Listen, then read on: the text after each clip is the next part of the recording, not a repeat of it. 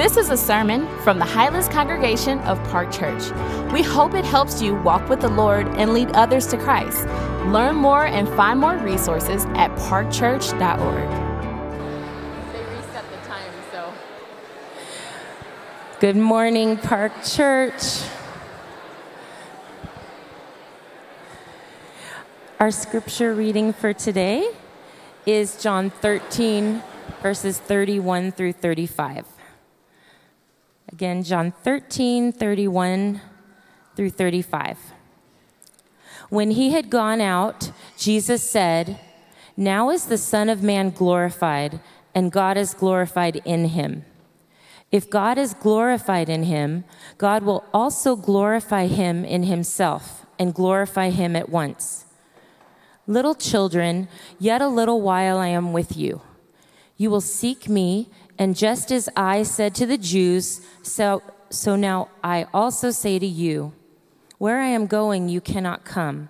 A new commandment I give to you, that you love one another, just as I have loved you. You also are to love one another. By this, all people will know that you are my disciples, if you have love for one another." This is the word of the Lord. Amen. Well, thank you. Good morning, Park Church. How are you? So good to see you. My name's Chris. I'm one of the pastors here, and we are continuing on. We're actually finishing up our three-part series that we've been calling The Mission of God. And we are, as you already heard, going to be focusing in on John chapter 13, 31 through 35, really mostly focusing on verses 34 to 35. But before we jump into that, I want to ask you a question. All right, you guys ready to think? Right? Good? Okay, here we go. That didn't sound very encouraging at all. Ready to think? Crickets, crickets. Okay. Let's get those minds engaged. Here we go. Here's a question. What do you want to be known for? All right? What do you want to be known for?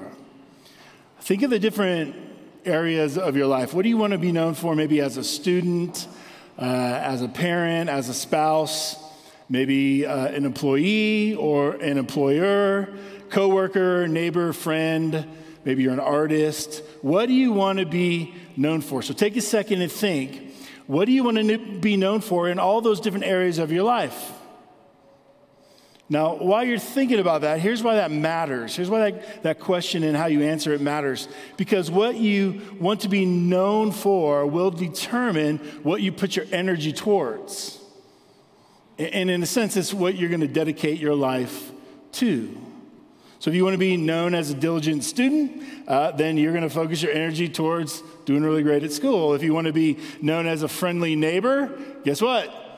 You're going to be a friendly neighbor, right? If you want to be known as a hardworking employee with integrity, that's going to be the focus at work. What you want to be known for will determine how you go about living your life. Now, when it comes to being a Christian or a follower of Jesus, same question.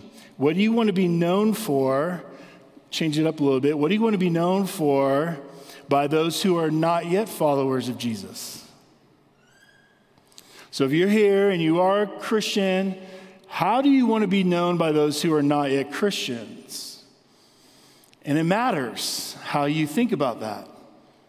It matters because what you want to be known for will determine what you focus your energy towards. It's going to determine how you live out your faith in front of a watching world. It really matters. So when the non-believers in your life think about you as an individual Christian, and when they think about the church, right? When they think about Park Church, what do you want them to think about? How do you want to be known by them, and how do you want Park Church to be known by those who are not yet followers of Jesus? Just take a second, think about it.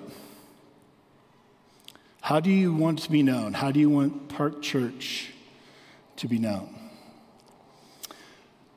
But maybe there's a more important question. I think that's an important question, but maybe there's one that kind of trumps that one. Supersedes that one. Some of you got it. Okay, instead of asking, there you go, what do we want to be known for by those who are not Christians? What we really need to be asking is, what does Jesus want Christians and churches to be known for by those who are not Christians, right? In other words, what does Jesus want? What does Jesus want Park Church to be known for? What does Jesus want you as an individual believer to be known for? If you're a follower of Christ, that's really ultimately what matters most. What does Jesus want? Well, you saw it in John chapter 13. Jesus actually answers that question. And what you're going to see in that answer is not what political party you're most closely aligned with, what's your view on vaccines or masks, or what your opinion on any other kind of hot button topic issue of the day is. Rather, what Jesus wants us to be known for is how we love our brothers and sisters in Christ, how we love each other. That's what Jesus wants his church to be known for, how we love each other. Notice that in verses 34 to 35. See it right there in the scriptures. Jesus said, a new commandment. Notice he's not recommending, it's not a suggestion, it's a commandment. A new commandment I give to you, that you love one another, and here you go, this is the big, just as I have loved you. You also are to love one another. By this, and this is amazing, by this, all people, all different kinds of people, will know that you are my disciples if you have love for one another. There it is. It's really not open for debate. It's pretty clear. By this, all people will know that you are my disciples if you have love for one another. So what should be the distinguishing mark of the church in the eyes of the non-believing world is this? It ought to be how we love each other, how we serve one another as brothers and sisters in Christ. So if love for each other is how Jesus wants the world to know that we are actually followers of Jesus, we better understand what kind of love he's talking about, right? There's all kinds of different definitions of love in our culture, in our world. So what kind of love is Jesus talking about? Look again in verse 34. He says, a new commandment I give to you, that you love one another. And here's the kind of love, just as I have loved you. Wow. What kind of love are we talking about? Christ-like love. You also are to love one another. Now, he said it's a new commandment. And that seems weird on kind of first glance, right? Hasn't Jesus already talked about this?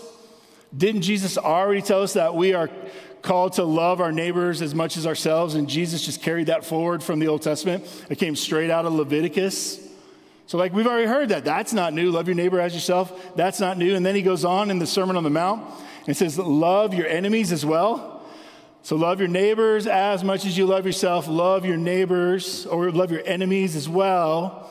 So what makes this new is not that we're called to love others. That's not new. But rather, it's the quality or the type of love or the depth of the love. That's what makes it new. We're commanded to love like Jesus loved us. It's Christ-like love, Jesus says, that will get the attention of the world and open the door to them, possibly even coming into faith in Jesus themselves. See, and here's something I think we forget so often as Christians. The greatest observable apologetic the church has today is in Christ-like love for one another. That's the greatest argument we have that's visible, that's actually visible, because I would say actually the greatest apologetic is the empty tomb, but we don't get to see that, right? Like we're not seeing that right now. Most people will never see that. So the greatest visible apologetic we have right here, right now for us is this living, life-giving love for one another. That's the kind of love Jesus is calling us to. So Tertullian, an ancient historian, wrote back roughly AD 200 in reference to the power of Christ-like love for one another as he was observing the church in the ancient world. He says this, "It is mainly the deeds of love that are so noble that lead many to put a brand upon us." In other words, he's saying, this is how the culture, the Roman Empire, knows we are followers of Jesus, by how we love each other. Isn't that amazing? That was 8,200. They know by how we love each other, this noble love. He says, see how they love one another. See how they are ready even to die for one another. Now, let me ask you, when was the last time you were willing to die for a brother or sister in Christ in this room? Probably been a little while, like never, right? But their love was so deep and so rich that they were even willing, like Christ, to die for their brothers and sisters in Christ. And that was the outside world. That was the Roman Empire that was looking in, saying that about the early church. Gary Berg, a New Testament scholar, based on kind of that quote by Tertullian, said this, in the earliest church, the social caring and commitment of Christians to one another was a profound testimony in a Roman world with its sharp social divisions. You think the world's divided now, you need to read up your history. Roman Empire was a mess. Nothing astonishes a fractured world as much as a community in which radical, faithful, genuine love is shared among its members.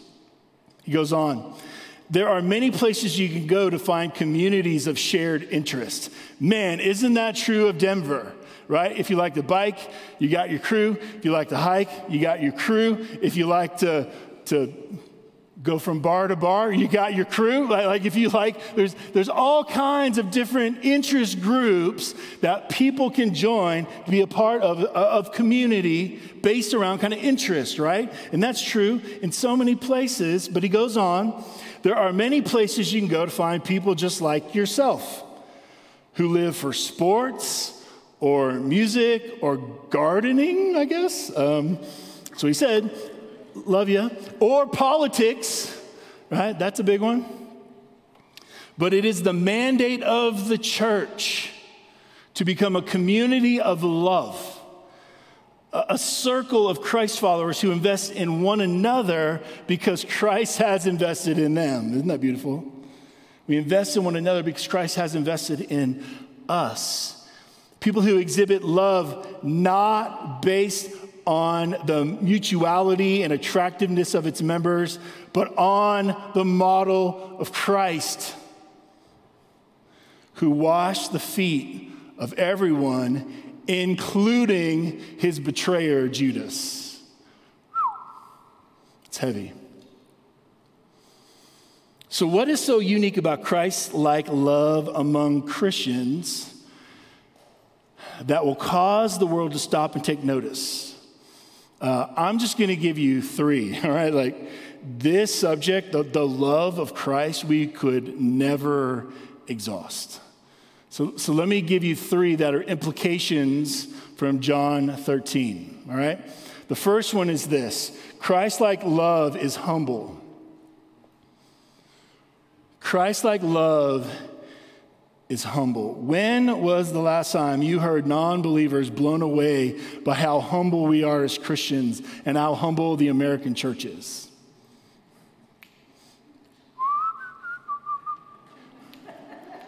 Probably been a while. It's been a long time since I've heard anything like that. I don't know if I've ever heard it, actually. In contrast to that, listen to the Apostle Paul, who first describes the humility that Christians are called to, and then why that's the case. Philippians 2, verses 3 through 8, he says, do nothing from selfish ambition or conceit. Whoa, nothing. Do nothing. But in humility count others more significant than yourselves. That would solve 95% of the problems in church right there. If we would just count others more significant than ourselves. Let each of you look not only to his own interests, but also to the interests of others. And then he says, now he switches it to Christ. Here's why. Have this mind among yourselves, which is yours in Christ Jesus, who though he was in the form of God, right? God the Son, did not count equality with God a thing to be grasped. In other words, he didn't cling on to heaven and say, no, I can't leave and go down and become a human and live and die for the people that you love. I'm going to grasp onto that. No, that's not what he did. But rather, he emptied himself by taking the form of a servant, being born in the likeness of men, and being found in human form, he humbled himself by becoming obedient to the point of death, even death on the cross. For God to humble himself by taking on humanity, that's one thing.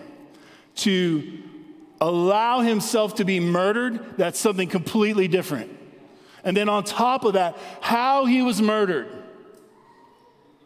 Falsely accused, first betrayed by Judas, falsely accused, whipped, scourged, flesh ripped off his body, spit upon, beard ripped out, beaten with a cane, and then eventually nailed to a cross. That's how humble the God of the universe is. That's what his love looks like. Christ-like love is humble. It's humble. We actually see an example of this at the beginning of chapter 13. If you want to look up in chapter 13, a little further, the beginning there, verses 1 through 5, where you see Jesus having the Last Supper with his disciples. It was the Passover meal. And after he knew, okay, Judas is going to betray me. He's about to leave. Now it's time. The final part of my mission is here. I'm going to be betrayed. I'm going to be arrested. I'm going to be accused. I'm going to be crucified. I'm going to die. Like he knew that was all coming. It tells you there, right there in those verses. It says he stopped, went over, got a bucket of water, took off his outer garment, got down on his knees, and washed the dirty, stinky, smelly feet of the disciples. Y'all, I hate feet. I hate feet. They're disgusting.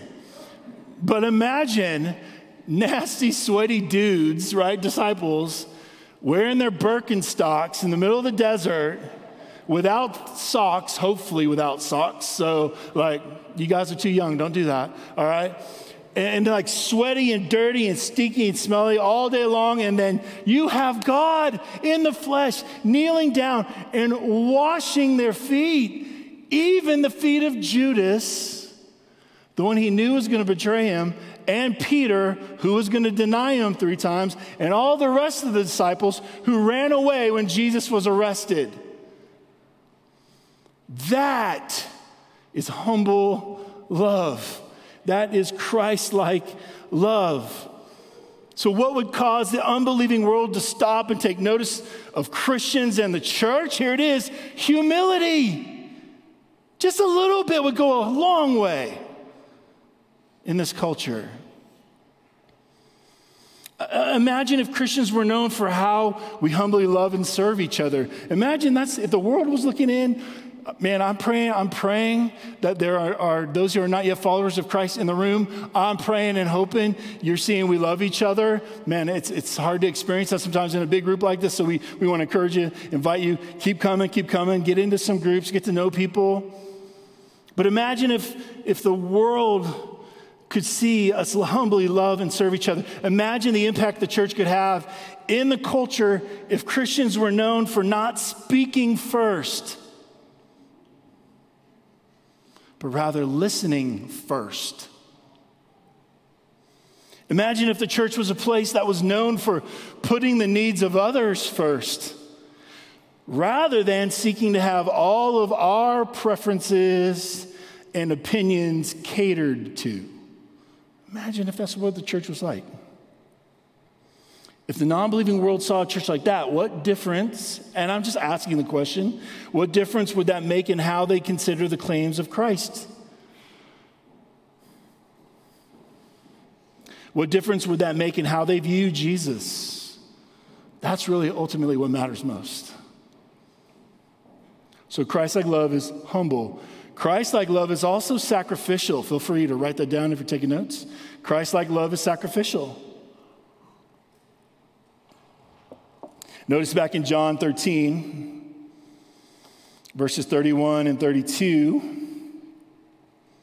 And when he had gone out, right, speaking of Judas, had left to betray Jesus, Jesus said, "Now is the Son of Man glorified." That now is amazing, right?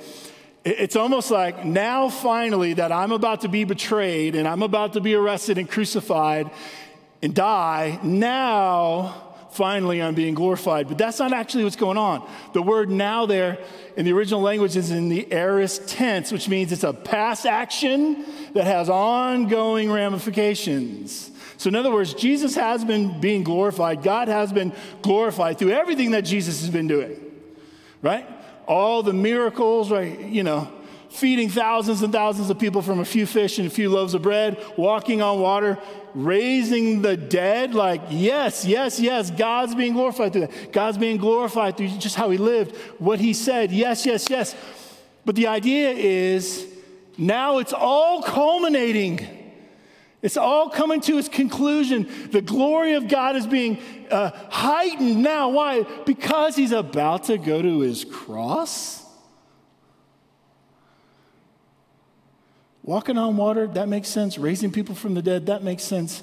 Feeding thousands of people from a few pieces of like a Lunchable, that makes sense.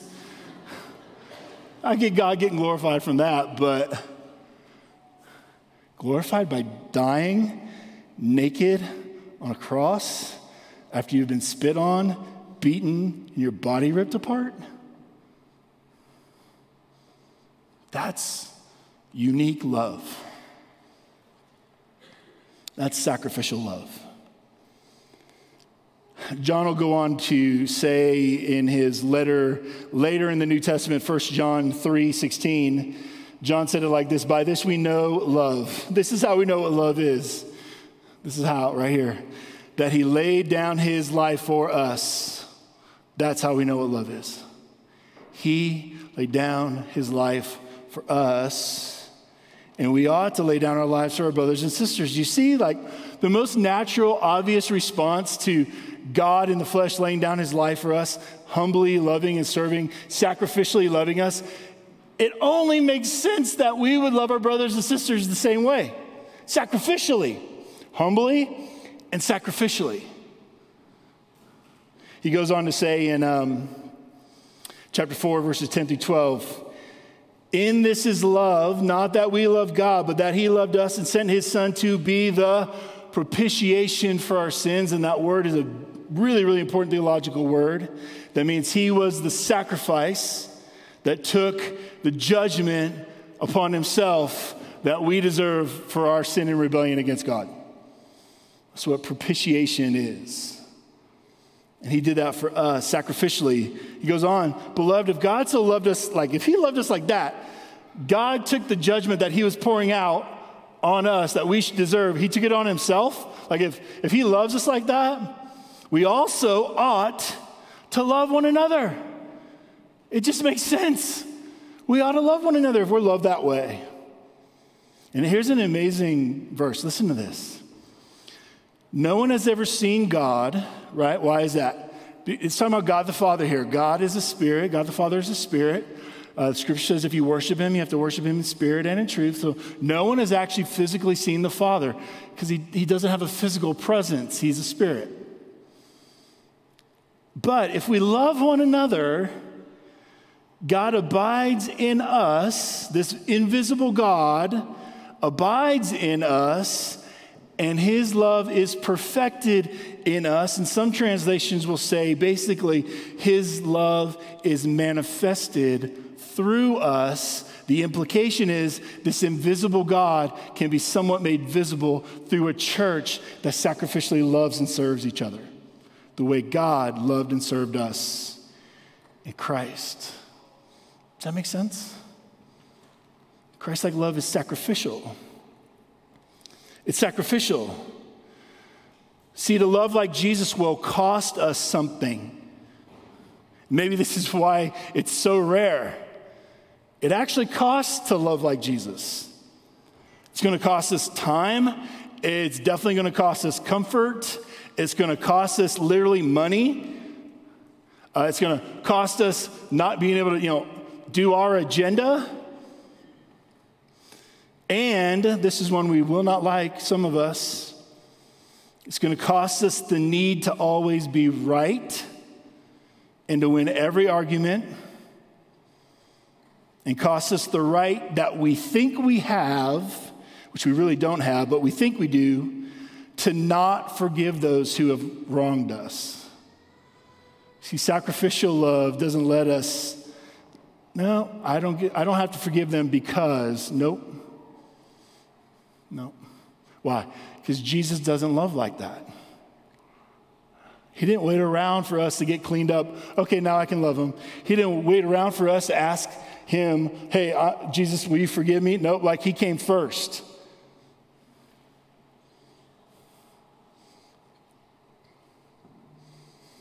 On Monday, October 2nd, 2006, a man by the name of Charles Roberts entered a one-room Amish school building in a small little Pennsylvania town called Nickel Mines. And after telling the teacher and all the boys in the classroom, so the teacher and the boys, told them to leave, he proceeded to shoot the 10 remaining girls, killing 5 of them and injuring the other 5.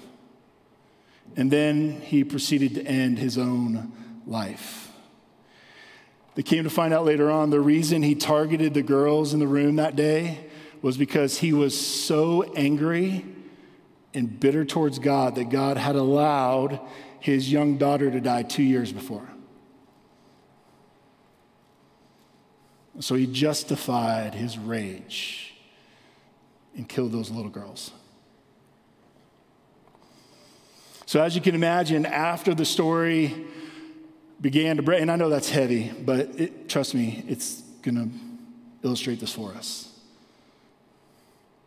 After the story began to break, media from around the world flocked to this little Amish community in this little Pennsylvania town, due obviously to the extreme nature of the story, but the attention pretty quickly shifted from the horrific tragedy and the violence to how the Amish community itself was responding to this terrible loss of life and the violence. Namely, how they were responding with acts of forgiveness and grace and kindness towards the wife, now widow, and family of the shooter. Well, what were they doing? Well, they were actually bringing meals to the family of the shooter. They were gathering in prayer groups in the front yard and around the house of the family of the shooter. And this one just baffles me as a parent. And 6 days after family members had buried their own daughters, they attended the funeral for the man who murdered their children. That was 6 days after. Money was flooding into the community from around the world because people just wanted to help. Medical bills were mounting, but those families of the girls that survived and had all kinds of medical issues and expenses from that, those families made sure that the family of the murderer received some of those funds. This is almost not even human. This kind of grace and forgiveness shocked the world. Shocked the world. And in their book, Amish Grace, which, by the way, I'd recommend anybody read this book. It's called Amish Grace. You can get it on Amazon. 3 psychologists tried to discover what it is in a community that could cause such a response of love, grace, and forgiveness. And their conclusion was that what made it possible for that community to respond like that can't actually be generated by the current secular culture. It can't. Why? Because it flowed from their understanding of the love and forgiveness of God in Christ, and how that is the basis for how we're to love, forgive, and extend grace to those who have wronged us. It's about God's love and how God defines love and how God has expressed love. And the secular culture doesn't have any of that. So forgiveness eclipsed that tragedy and the violence. Even 3 weeks after the shooting, the two words Amish forgiveness had appeared in 2,900 news stories worldwide and on 534 websites. Isn't that amazing? I think Jesus said something like, a new commandment I give to you, that you love one another just as I have loved you. You also are to love one another. And hear this, by this, that kind of love, all people will know that you are my disciples if you have love for one another. There is a modern day example of that being true. So Christ-like love is humble, Christ-like love is sacrificial, and then lastly, Christ-like love is unifying. It's humble, sacrificial, and unifying. Now, if you've been with us as we've been walking through Matthew's gospel, which, by the way, we're going to start back in Matthew next week. I'm excited to do that. That'll be next week. You know, though, that Jesus picks like a crazy bunch of guys to come together and have like unity around the mission of Jesus, right? The most extreme example is this. One guy was a tax collector. His name was Matthew. The Jewish world hated the tax collectors because they were Jews who worked for Rome, right? And they would collect the taxes from Rome, but on top of that, they would actually kind of add more to it to pad their own pocket, to line up their own bank account, to get rich off the oppression of the Roman Empire over the Jews. And then on the opposite side of that, you had a guy named Simon, right? And he was called a zealot. And a zealot was like the exact opposite of a tax collector, because a zealot had dedicated his life to the overthrow and oppression of the Roman Empire. And Jesus brings them all together, all these guys from all these different walks of life, all these different political views, all these different socioeconomic backgrounds, everything. And after the resurrection and the coming of the Spirit at Pentecost, those disciples went out with many others and turned the world upside down. We are here because of their efforts. There is power in unity. And there is power when the world looks in and sees people from all different walks of life, ethnicities, gender, socioeconomic situations, political leanings, all worshiping Jesus and loving and serving each other. The world's blown away by that. And it can even cause people to believe that Jesus was truly sent by God. Now, what gives me the authority to say that? Jesus himself. Notice John 17. If you want to turn a few pages to the right, go there. John 17. He's right in the middle of his high priestly prayer. He's been praying for his disciples, but then he shifts. He begins to pray for people who would believe following their words. He says, I do not ask for these only, but also for those who will believe in me through their word. That would be us and all the Christians who've been around since the disciples. That they may all be what? One. Unified. Just as you, Father, are in me and I am in you, that they also may be one in us, so that the world may believe that you sent me. That's how powerful unity is in the church. That the world may believe that Jesus is actually sent by God. The glory that you have given me, I give to them, that they may be one, even as we are one. So our model of unity is actually Father, Son, Spirit, the Trinity. I and them, you and me, that they may become perfectly one. Not just you, like perfectly one. That's Jesus' goal. And that will happen when he returns. That's not going to be happening anytime until Jesus comes back. But we can grow in that. We can pursue that. That ought to be our goal here and now. So that the world may know that you sent me and have loved them even as you loved me. There you go. That's how powerful unity among Christians is. So let me ask you a question. Based on the social media presence of many of us as professing Christians, do you think that the world would say Christians and churches are unified? That's a joke, right? Like, of course not. I'm going to let you into my life a little bit. About a month ago, I completely quit all social media, right? Now, I'm not saying that to pat me on the back and I'm super spiritual or like some kind of righteous thing. No. Here's why I quit it, because I kept getting pissed off. I kept getting angry. And I found myself just wanting to respond and argue. Like I see that, I'm like, oh, that's so stupid. Why would they say that? I'm like, no. Like this battle in me, right? And there was very little righteous response in that. It was mostly, I just want to zing them, right? There was a little bit of, I don't want everyone to think that all Christians think that way. But mostly it was like, that's dumb. I want to, slam them. And so I was like, I can't do this. I can't. No, this is not how I want to be. I don't want to be this guy. So I just got rid of it off my phone. All that. So if you've been trying to contact me through social media, sorry. I got an email. Send me an email.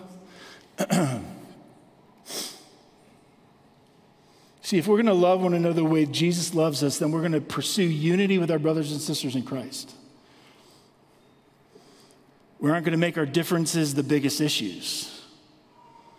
We're going to make Jesus our primary focus, his kingdom the primary focus, and his mission the primary focus, and everything else secondary. Everything else. And then the world would be able to look in and see the difference that Jesus makes and maybe be willing to consider his claims for themselves. Wouldn't that be amazing? I'm not making it sounds so utopian, doesn't it? It sounds so, like I'm such a hippie up here. But the reality is that's exactly what Jesus said. So we're going to have to take it up with him if we don't like how that sounds. So what do we do when we disagree? Because we're going to disagree, right? This is not some nebulous unity, right? We actually care about stuff. There are certain doctrines we can't let go of or we're no longer Christians. Like, there really are some things like that. There are times we're going to disagree about moral issues or ethical issues, like those kind of things, and they matter. Among Christians, we're going to disagree. So how do we disagree and not just ignore those issues, but how can we still show oneness in those areas where we differ the most? Let me give you a quick list of things that I think will be helpful for you. This is not original with me. It came from the book, The Mark of the Christian by Francis Schaeffer. I have read and given out so many copies of this book over my years of ministry. It's really small. You can read it really quickly. It's like $8 on Amazon. It should be like $2. I don't know why it's $8. Anyway, it's the content. That's why. It is awesome. And it's all based on what we're looking at, John 13 and then John 17. And it gives this great section in there on how to handle conflict among believers and still pursue unity and oneness. All right? Because this is where it gets real right here. Because this is going to happen. This is where we struggle. All right? So these are kind of attitudes and postures to take as you enter into trying to handle our differences. One, and I'm going to use his words. Here's what he says. There should be some regret. In other words, we should mourn a little bit that Christians are so divided. Okay? And here's a quote from what he says there. First, we should never come to such difference with true Christians without regret and without tears. Sounds simple, doesn't it? Believe me, evangelicals often have not shown it. Amen. We rush in being very, very pleased, it would seem at times, to find other people's mistakes. You know anybody like that? They just can't wait to tell you you're wrong. We build ourselves up by tearing other people down.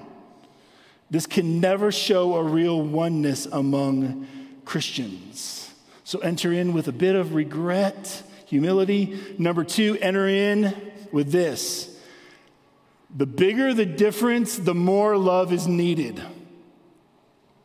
The bigger the issue is, the bigger the love.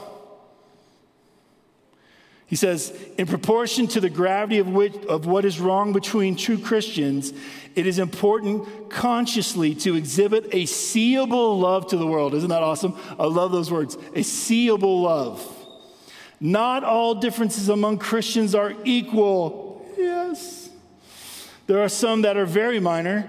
Others are overwhelmingly important. The more serious the differences become, the more important it becomes that we look to the Holy Spirit to enable us to show love to the Christians with whom we must differ. And there are times where we're going to have to disagree with people to be faithful to what we believe the Scripture teaches. But man, we've got to be leaning heavy on the Holy Spirit. Amen? So we do that well. 3, it's going to be costly love. It's going to require costly love. Back to that idea of sacrificial love. It's going to require costly love. He says we must show a practical demonstration of love in the midst of the dilemma, even when it's costly. The word love should not just be a banner. In other words, we must do whatever must be done at whatever cost to show love. And that is a great example of what the Amish community did with the man who killed their kids. Costly love. 4, last one. Approach the problem with a desire to solve the issue rather than a desire to win the argument. Amen, wives? Yeah. My wife gave me that point for me. So there you go. No, I'm kidding. But it's true. Like marriage counseling right now too. Like enter into the problem with a desire to solve the issue rather than a desire to win the argument. We all love to win. Chief offender right here. In fact, there is nobody who loves to win more than the theologian, which is awesome because Schaeffer was a theologian. The history of theology is all too often a long exhibition of a desire to win. True. But we should understand that what we are working for in the midst of our difference is a solution. That's what we're going for. A solution that will give God the glory, that will be true to the Bible, but will exhibit the love of God simultaneously with His holiness. Those things are not mutually exclusive. You can be faithful to Scripture. You can be faithful to the holiness of God and not be a jerk.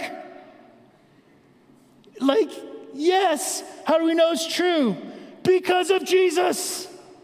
Because of Jesus. And we have the indwelling Spirit inside of us to empower us to live that way. So Jesus prayed that they may become perfectly one so that the world may know that you sent me and loved them as you loved me. Now, I'm almost done. At this point, you may be wondering, what does this have to do with the mission of the church? I thought this was a mission series, and you haven't even talked about mission at all. Good question. That means you're paying attention. That's good.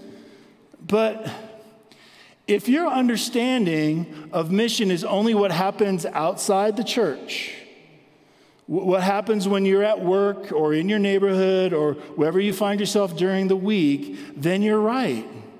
I haven't talked about mission in that sense yet. But when you understand that mission actually encompasses how we as brothers and sisters relate to one another, and that Jesus intends for His church to be a visible display of His love for the world, then we absolutely have been talking about the mission of the church. That's true because our humble, sacrificial, unifying love for one another is intended to be the soil from which mission grows. It doesn't come out of the latest book about church mission. It comes out of a community of people who humbly, sacrificially, unifyingly love each other. So the question is, are you and I connected to and committed to a body of believers in such a way that our non-believing friends are able to look in and get a better understanding of God's love? Is that true of you? Is that true of me? Let me say it another way. Would the world be able to look at our love for other Christians and say, I know they are followers of Jesus because of how they love each other? Jesus said that would be the result if we loved each other the way he loved us. So may it be so. Amen? Amen. Let's pray. Father, we come to passages like this in your word and just say, wow, God, we fall so far short of that. Me personally, I don't come anywhere near your standard on loving other believers. So often I do not love the way you love. God, I ask for forgiveness for that. And I'm sure if my brothers and sisters in this room were honest, they would be able to say they fall short as well. It's true. We all do. And so, God, we want to be reminded in this moment of your grace and your mercy. We want to be reminded that, Jesus, you came and obeyed this command and all the other commands for us so that through faith, by your grace, your obedience is now our obedience. And the Father sees us as having fully obeyed this command, even though we haven't, God. May that not cause us to just sit back and be lazy Christians, but rather may that flood our souls with so much love, so much joy, so much gratitude that we, for the rest of our lives, want to pursue loving our brothers and sisters this way for the glory of God and the good of the world and our own joy. We pray this all in Jesus' name. Amen. Thanks for listening. Park Church exists to make disciples of Jesus for the glory of God and for the joy of all people. If you enjoyed this, make sure you share it with someone. We'd also love to hear from you on social media. Find us at Park Church Denver. Lastly, more resources and info are available online at parkchurch.org. Peace and love.